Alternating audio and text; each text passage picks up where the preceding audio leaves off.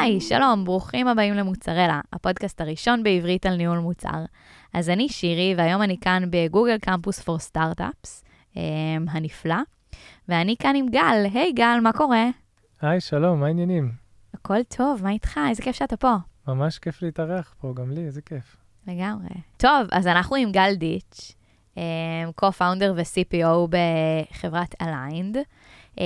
תכף תספר לנו קצת על החברה ועל מי אתה, אבל יש לנו היום פרק סופר מעניין. אנחנו הולכים גם לדבר קצת על המעבר שלך להיות CPO ופרודקט, לא ניתן יותר מדי ספוילרים. נכון. וגם לדבר על product-led sales, שאני מניחה שרוב המאזינים שלנו מכירים ויודעים product-led growth. נכון. אז נדבר על מה זה product-led sales, שזה, אתה תספר לנו קצת על זה. אבל בוא נתחיל באמת למי שלא מכיר אותך ומאזין היום למוצרלה, אז קצת תספר לנו אולי על מי אתה. בכיף. אז הרקע שלי במחירות וביטוח עסקי, ניהלתי את הצוות פרטנרשיפס ביות פה, אחר כך ניהלתי את המחלקת מחירות בסייט, ולפני בעצם שנתיים הקמתי את aligned. בשנה הראשונה אני מנכ"לתי, והיום אני Chief Product Officer, מניח שיצא לנו לדבר על המעבר הזה גם. זה ב-high level, כן. ואם אנחנו רוצים קצת להבין על aligned ומה אתם עושים שם בעצם? בטח, אז אני אנסה לעשות זה הכי טוב בעברית, אבל aligned בעצם עוזרת לנהל תהליכי מחירה מורכבים בעולמות ה-B2B. היא מרכזת גם לצוות המוכר וגם לצוות הקונה את כל התכנים, תהליכים וכל השיחות שקשורות סביב העסקה. אז הערך שאנחנו נותנים זה לקצר את זמן המחירה, לפשט את תהליך הקנייה, ובעצם אנחנו עושים alignment, אישור קו בין צד הקונה לצד המוכר בעסקאות B2B. שזה סופר מעניין, זאת אומרת, זה משהו שכזה, אני חושבת שעוד לא יצא לנו להתקל בו. זאת אומרת, הגעתם לאיזשהו תחום שהוא, אתם צריכים לעשות, אני מניחה, די הרבה חינוך שוק, לא? או שזה משהו ש... קודם כל זו נקודה טובה, אז אני מאמין שהרבה אנשים היו מאוד צמאים לפתרון הזה כבר הרבה זמן, בעקבות הקורונה, בעקבות העבודה מרחוק. תהליכי המחירה נהיו מאוד מאוד מורכבים ומסועפים, במיוחד בשנים האחרונות. יש לנו בעצם יותר stakeholders, מקבלי החלטות בכל עסקה, יש יותר תכנים שרצים לאורך עסקה, ויש יותר צינורות תקשורת, כלומר אימיילים, סלאק, ג'י-צ'אט, וואטסאפ. אז תהליך המחירה נהיה כל כך מורכב ומסועף, שהשוק פשוט כבר מבקש את הפתרונות מהסוג הזה היום. ואתה באמת מכיר את זה, כי אתה מגיע בעצם מרקע של מחירות. וככה עשית שיפט מעניין, שאולי באמת יהיה מעניין עכשיו קצת לדבר עליו. זאת אומרת, אתה מן הסתם הקמת את החברה, אני מניחה, בגלל הרקע שלך במחירות, אז בוא תספר לנו קצת על איך בעצם הגעת לכל הרעיון הזה. בטח, אז קודם כל אני הייתי במחירות כל חיי, ניהלתי מחלקת מחירות בתפקיד האחרון שלי, ועבדנו על עסקה, אני זוכר שעבדנו על עסקה יחסית מורכבת, אחת המוכרות, האנשי מחירות בצוות שעבדה על העסקה, יום אחד אמרה לי, גל, אנחנו הולכים לאבד את העסקה. עכשיו, זאת הייתה עסקה של $300,000, 15 אנשים מעורבים, מצד המוכר ומצד הקונה ביחד, עבדנו עליה משהו כמו חצי שנה, והכי חשוב, המוצר שלנו היה משמעותית יותר טוב מזה של המתחרים, והיא בכל זאת באה ואמרה, גל, אנחנו הולכים לאבד את העסקה. אז אמרתי, למה? מה קורה? ואז היא אמרה לי, אני לא מצליחה לנהל כאילו את כל התהליך הזה, העסקה ממש מחליקה לי. ואז הבנתי שהיום למנהל מחירות צריכים להיות יותר יכולות מנהלתיות מיכולות מחירתיות. איש מחירות היום צריך יכולות אופרטיביות טובות. תהליך המחירה סופר מורכב, מסועף, כמו שאמרנו, ובעצם החלטתי להתפטר ולפתור את הבעיה הזאת בעצמי. זה ממש מעניין שאתה מעלה את זה, כי אני ממש זוכרת שעבדתי בספוט, ועד אז לא יצא לי לעבוד מאוד מאוד קרוב עם אנשי מחירות. אני חושבת שהפעם הראשונה בספוט זה שהבנתי בעצם שכאילו, אתה יודע, בסוף הדמו שאתה עושה והשיחה עם הבייר או עם היוזר או whatever, וכאילו התהליך הזה של המחירה, הוא חלק כל כך קטן. זאת אומרת, יש כל כך הרבה את הפולו-אפים ולהזכיר ולתת עוד מידע במייל, וכל התהליך של פרקיומנט, שבכלל כאילו לא הכרתי אותו. זאת אומרת, יש כאן המון תהליכים שכזה קוראים מאחורי הקלעים. אני חושבת שאולי גם הרבה מנהלי מוצר שלא עבדו ככה יד ביד עם סיילס, אפילו לא יודעים מה בעצם קורה שם. נכון, תהליך מחירה, מנהל מחירות היום הוא בעצם מנהל פרויקטים לכל דבר ועניין, כמו שאנחנו מכירים מנהלי מוצר, שמנהלים פרויקט של פיצ'ר חדש או מוצר חדש, אותו הדבר, רק בצד העסקי. אז הוא צריך להתנהל מול הפייננס, מול המחלקת פיתוח, מול המחלקת פרודקט, מול צד הרכש של הקונה, תהליכים משפטיים, זאת אומרת, ממש מנהל פרויקטים לכל דבר ועניין. ואז בעצם החלטת להקים את הליינד, והיית המנכ"ל, אז בואו אולי תספר לנו על כזה ההתחלה. כן, בטח. אז בעצם התפטרתי מהיותי מנהל מחלקת מחירות בסייט, חשבתי על הבעיה המורכבת הזאת שראיתי לאנשי המחירות אצלנו, לא ידעתי איך להרים סטארט-אפ, אז ככה עשיתי משהו שהיום נשמע קצת מיושן, אבל עשיתי גוגל, היום כבר הכל ב-GPT ועם בארד, וממש נכנסתי לגוגל.com ועשיתי גוגל איך מרימים סטארט-אפ, בדקתי איך יודעים שהרעיון שלך הוא טוב, איך מוצאים שותף, ונכנסתי בעצם לתהליך של חצי שנה, עד שככה בניתי את כל התזה סביב הדבר הזה ומצאתי את השותף הנכון. אז את החברה הקמתי ביחד עם יותם סלע, שהוא ה-CTO שלנו ו-Co Founder, וכשהתחלתי, בהתחלה הראיתי לו מוקאפים, ואמרתי לו, יותם, אוקיי, כאילו, אני הצד הביזנסי, אני אביא את הכסף, ואתה תתכנת, אתה מתכנת, תבנה את זה. אז אמר לי, גל, אבל איך עושים לוגין, ואיפה עורכים את הדברים? ואמרתי לו, לא יודע, זה הצד שלך. אז הוא אמר, לא, לא, לא, זה לא עובד ככה, צריך פרודקט. אמרתי לו, תשמע, אין לנו תקציב עכשיו לפרודקט, אבל אני אקח את זה כרגע, ובעצם התאהבתי בעולמות המוצר. אז זה היה דריסת רגל הראשונה שלי בעולמות המוצר, ממש התאהבתי. אז חיפשתי מישהו מעולמות הסיילס שיוכל לבוא ולהחליף אותי כמנכ"ל. גל אגה, שהיה אז CRO באנגוג, הוא היה איתנו יועץ אסטרטגי של החברה מהיום הראשון, ועשינו שיחה פתוחה. הצעתי לו להצטרף, היום הוא המנכ"ל שלנו, ואני הפכתי להיות ה-CPO. מדהים, ויש פה כאילו מעבר שהוא לא הדבר הכי טריוויאלי בעולם, אני חושבת. זאת אומרת, אנחנו מכירים הרבה אנשים שעברו מפיתוח לפרודקט, אנחנו מכירים אולי אנשים שעברו ממרקטינג לפרודקט. אני לא מכירה הרבה אנשי מחירות, ואני מכירה אולי מעט יזמים ומנכ"לים שנהיו כזה CPO'ים. אז תספר קצת על באמת איך הדבר הזה נראה ואיך הוא קורה. זאת אומרת, מהרגע שבו הבנת, אוקיי, זה משהו שאני נהנה לעשות, שאני אוהב לעשות, שאני טוב בו, ועד לכאילו מה שבעצם קורה היום, שאתה כבר כמה? מעל שנה כן.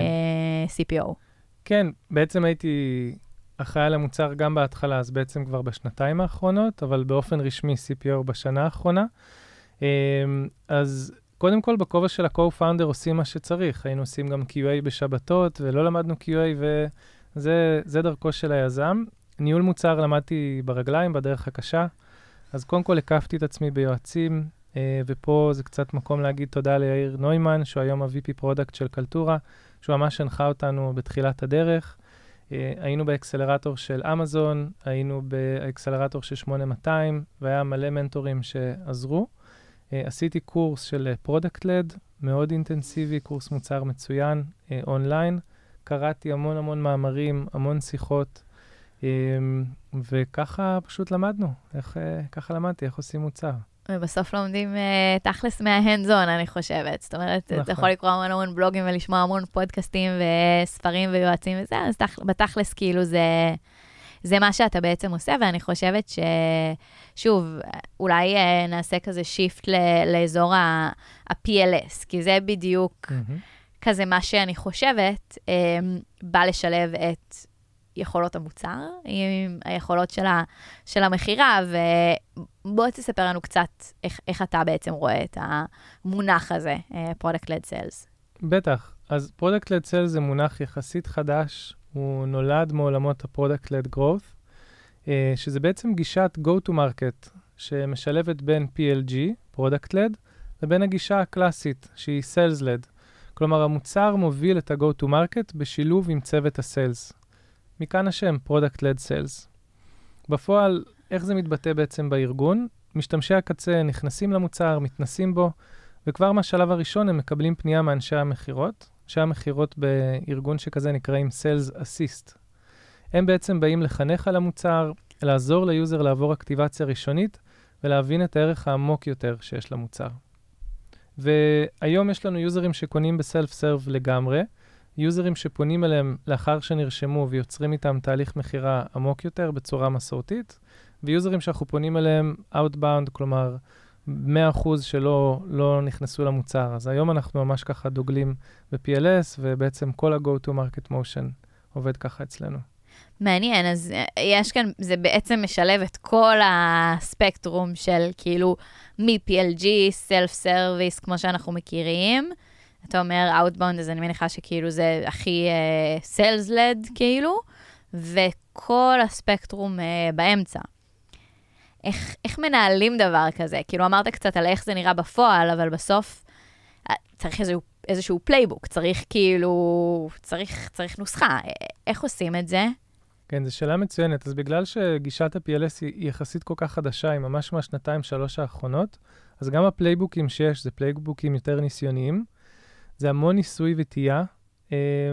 אני יכול להגיד לך שמה שאנחנו עושים ומתמקדים עליו, זה ממש בנינו רצף של מיילים ופניות שמבוססות על טריגרים במוצר. כלומר, יוזר עושה פעולה מסוימת במוצר, נגיד אצלנו ב-Aligned, אם יוזר פתח חדר קולברטיבי כזה, עם קונה פוטנציאלי, אז אנחנו נבוא ונציע לו עזרה.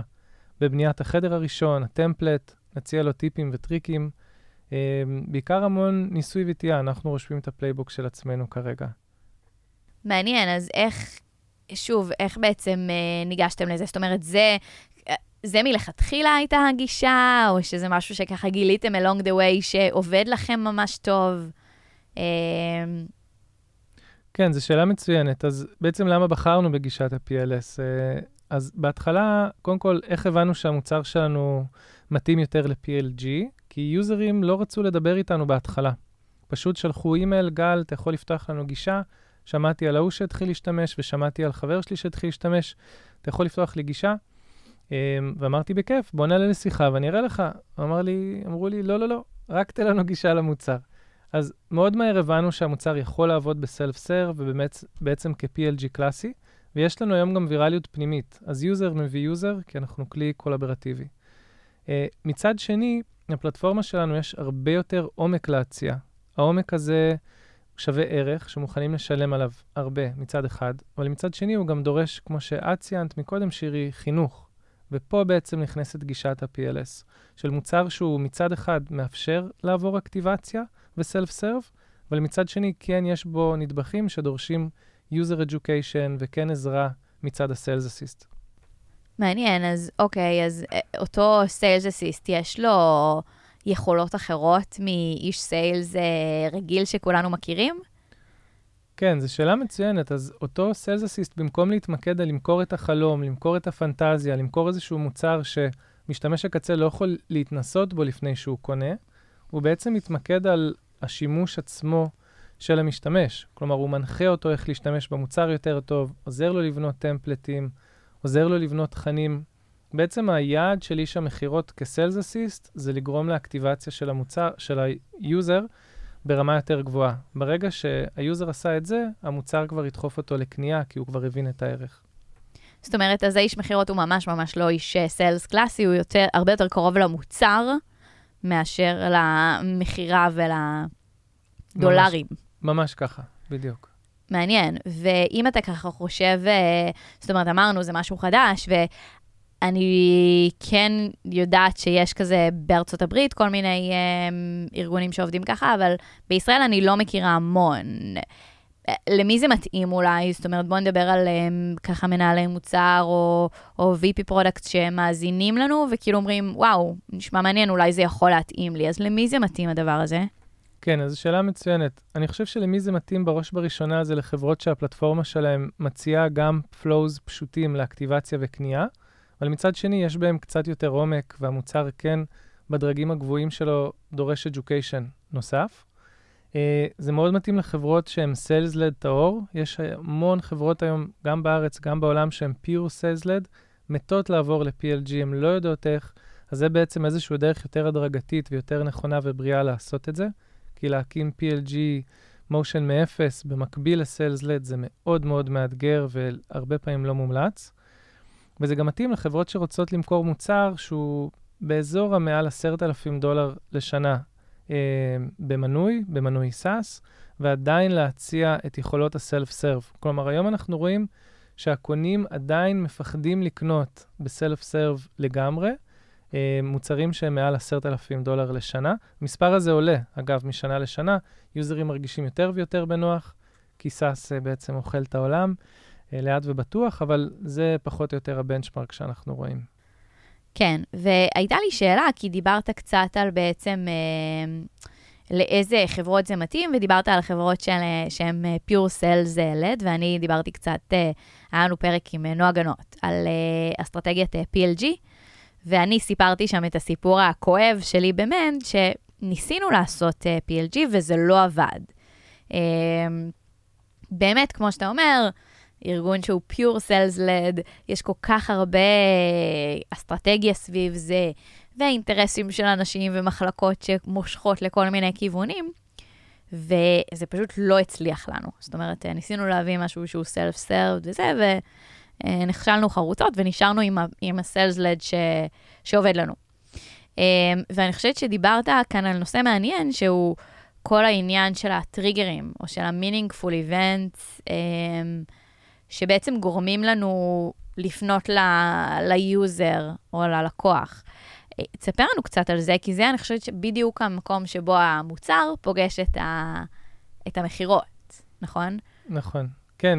לא, זה נושא מאוד מאוד מעניין, את צודקת. אז יכול להגיד לך אצלנו שהיום יש לנו סיניור דאטה אנליסט, שיושבת בעצם מרשתת וממפה את כל המערכת עם כמה שיותר איבנטים, ואנחנו כל הזמן מסתכלים גם ברמת היוזר וגם ברמה האגרגטיבית של אקאונט, איך אותו אקאונט, איך אותו יוזר מתנהגים במערכת, ואנחנו הגדרנו לעצמנו כל מיני מיילסטונס, כל מיני טריגרים כאלה בתוך המערכת, שאנחנו רוצים להסתכל עליהם, שהם טריגרים שמעידים לנו על שימוש, שהם טריגרים שמעידים לנו על משתמש שיכול להיות פאוור יוזר, אז אנחנו לוקחים את הטריגרים האלה מצד אחד, בשילוב עם הצד העסקי, ואנחנו מסתכלים מה הפוטנציאל של אותו חשבון לקנות, ואם הוא יקנה, בכמה כסף זה יכול להיות. אז גם אם יש לנו משתמשים שהם קוראים את המערכת, אבל זו חברה של כמה אנשים בודדים, אנחנו יודעים שלא מהם תבוא הישועה.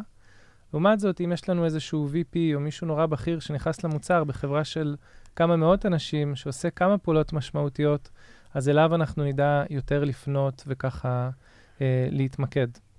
מעניין, כי זה משהו שכאילו אני חושבת שבתור חברה קטנה או סטארט-אפ אתה קצת עושה אותו אינטואיטיבית, נכון? כאילו אתה, ברגע שאתה בעצם יש לך את הדאטה הזה ואתה יודע, אתה מכיר את הלקוחות, אז אתה קצת עושה להם סטוקינג מאחורי הקלעים, ואתה בעצם יודע, אוקיי, יש את X, הוא נכנס, הוא עשה כך וכך, הוא עשה כך וכך. אז כמה מהתהליך הזה הוא בעצם כזה ידני ותורה שבעל פה, וכמה זה בעצם אוטומטי?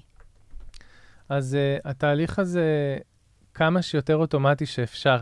זה האמת, כמובן שבהתחלה כולם מתחילים ידני, אבל חברות PLG זה חברות שיש להן מאות ואלפי נרשמים בחודש, בשלבים הראשונים, לאחר מכן ממש ברמה השבועית והיומית, ולחפש את הלידים או את האקאונטים המתאימים שצריך לפנות עליהם, זה מחט בערימת שחת.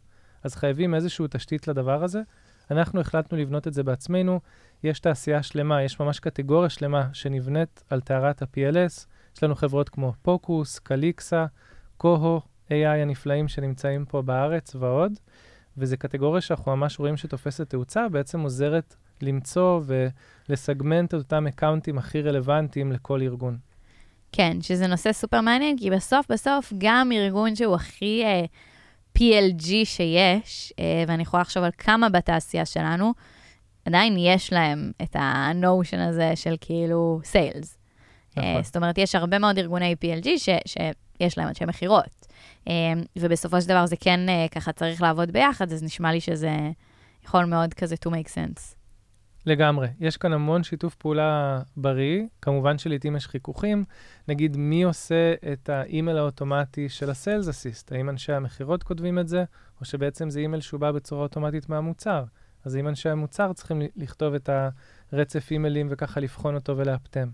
אז כן יש התנגשויות, אבל בסופו של יום אם צוות הסיילס יודע לעבוד בשילוב עם צוות הפרודקט בצורה אדוקה, זה יכול לעשות קסמים לארגון. ממש ככה. כן, נשמע ממש ככה. מעניין מאוד. יש לך עוד משהו להוסיף שלא דיברנו עליו? לא, כיף גדול להיות פה ולהתארח. מי שרוצה מוזמן ככה להירשם ל-lineup.com. אליינד יש לנו ממש מוצר חינמי שאפשר לנסות, גם להתרשם מהפלואים, וגם אם יש לכם צוות מחירות, אז לתת לו להתנסות. מדהים. טוב, אז גל, וואי, ממש תודה שבאת לכאן היום, היה לי מרתק. תודה שהצטרפת אלינו, ואנחנו נגיד לכל חברינו המאזינים של מוצרלה, שניתן כאן לינק גם למטה לליינדאפ, ולכל מה שככה דיברת עליו, ואולי גם לכמה מהתיאוריות המעניינות.